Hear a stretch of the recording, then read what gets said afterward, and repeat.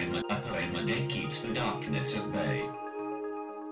O generation of the thoroughly smug and thoroughly uncomfortable, I have seen fishermen picnicking in the sun. I have seen them with untidy families. I have seen their smiles full of teeth and heard ungainly laughter. And I am happier than you are, and they were happier than I am. And the fish swim in the lake and do not even own clothing. That was Salutation by Ezra Pound. My name is Jensen. Welcome to A Poem a Day Keeps the Darkness at Bay.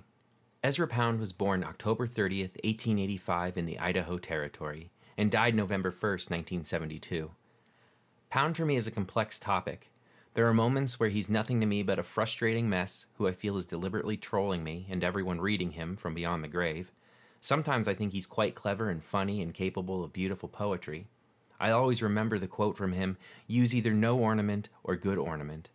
Of course, you have to ask who's in charge of deciding good ornament, because Pound can be sparse, which makes sense. He was influential in the Imagism poetic movement, which espoused clear, concise language for precise imagery, a jumping-off point into modernism. But other times he's not sparse at all. He's not precise. He's ambling and lost in his own intellectualism. He's an interesting person, too, maybe even a little bit frustrating. There's far more to him than I can cover in my Lazy Man biography, but here's a quick laundry list. He voiced support for Hitler. He was a fan of fascism, specifically in this case Mussolini.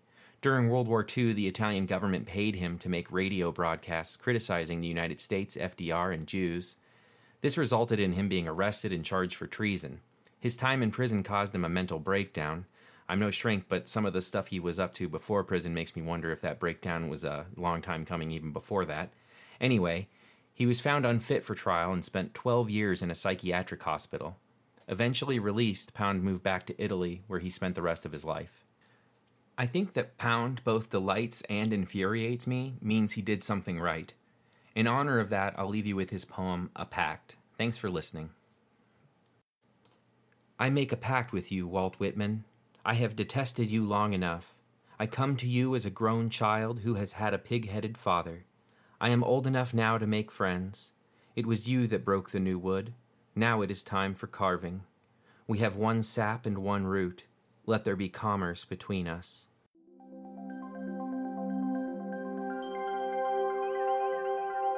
A poem that keeps the darkness at bay.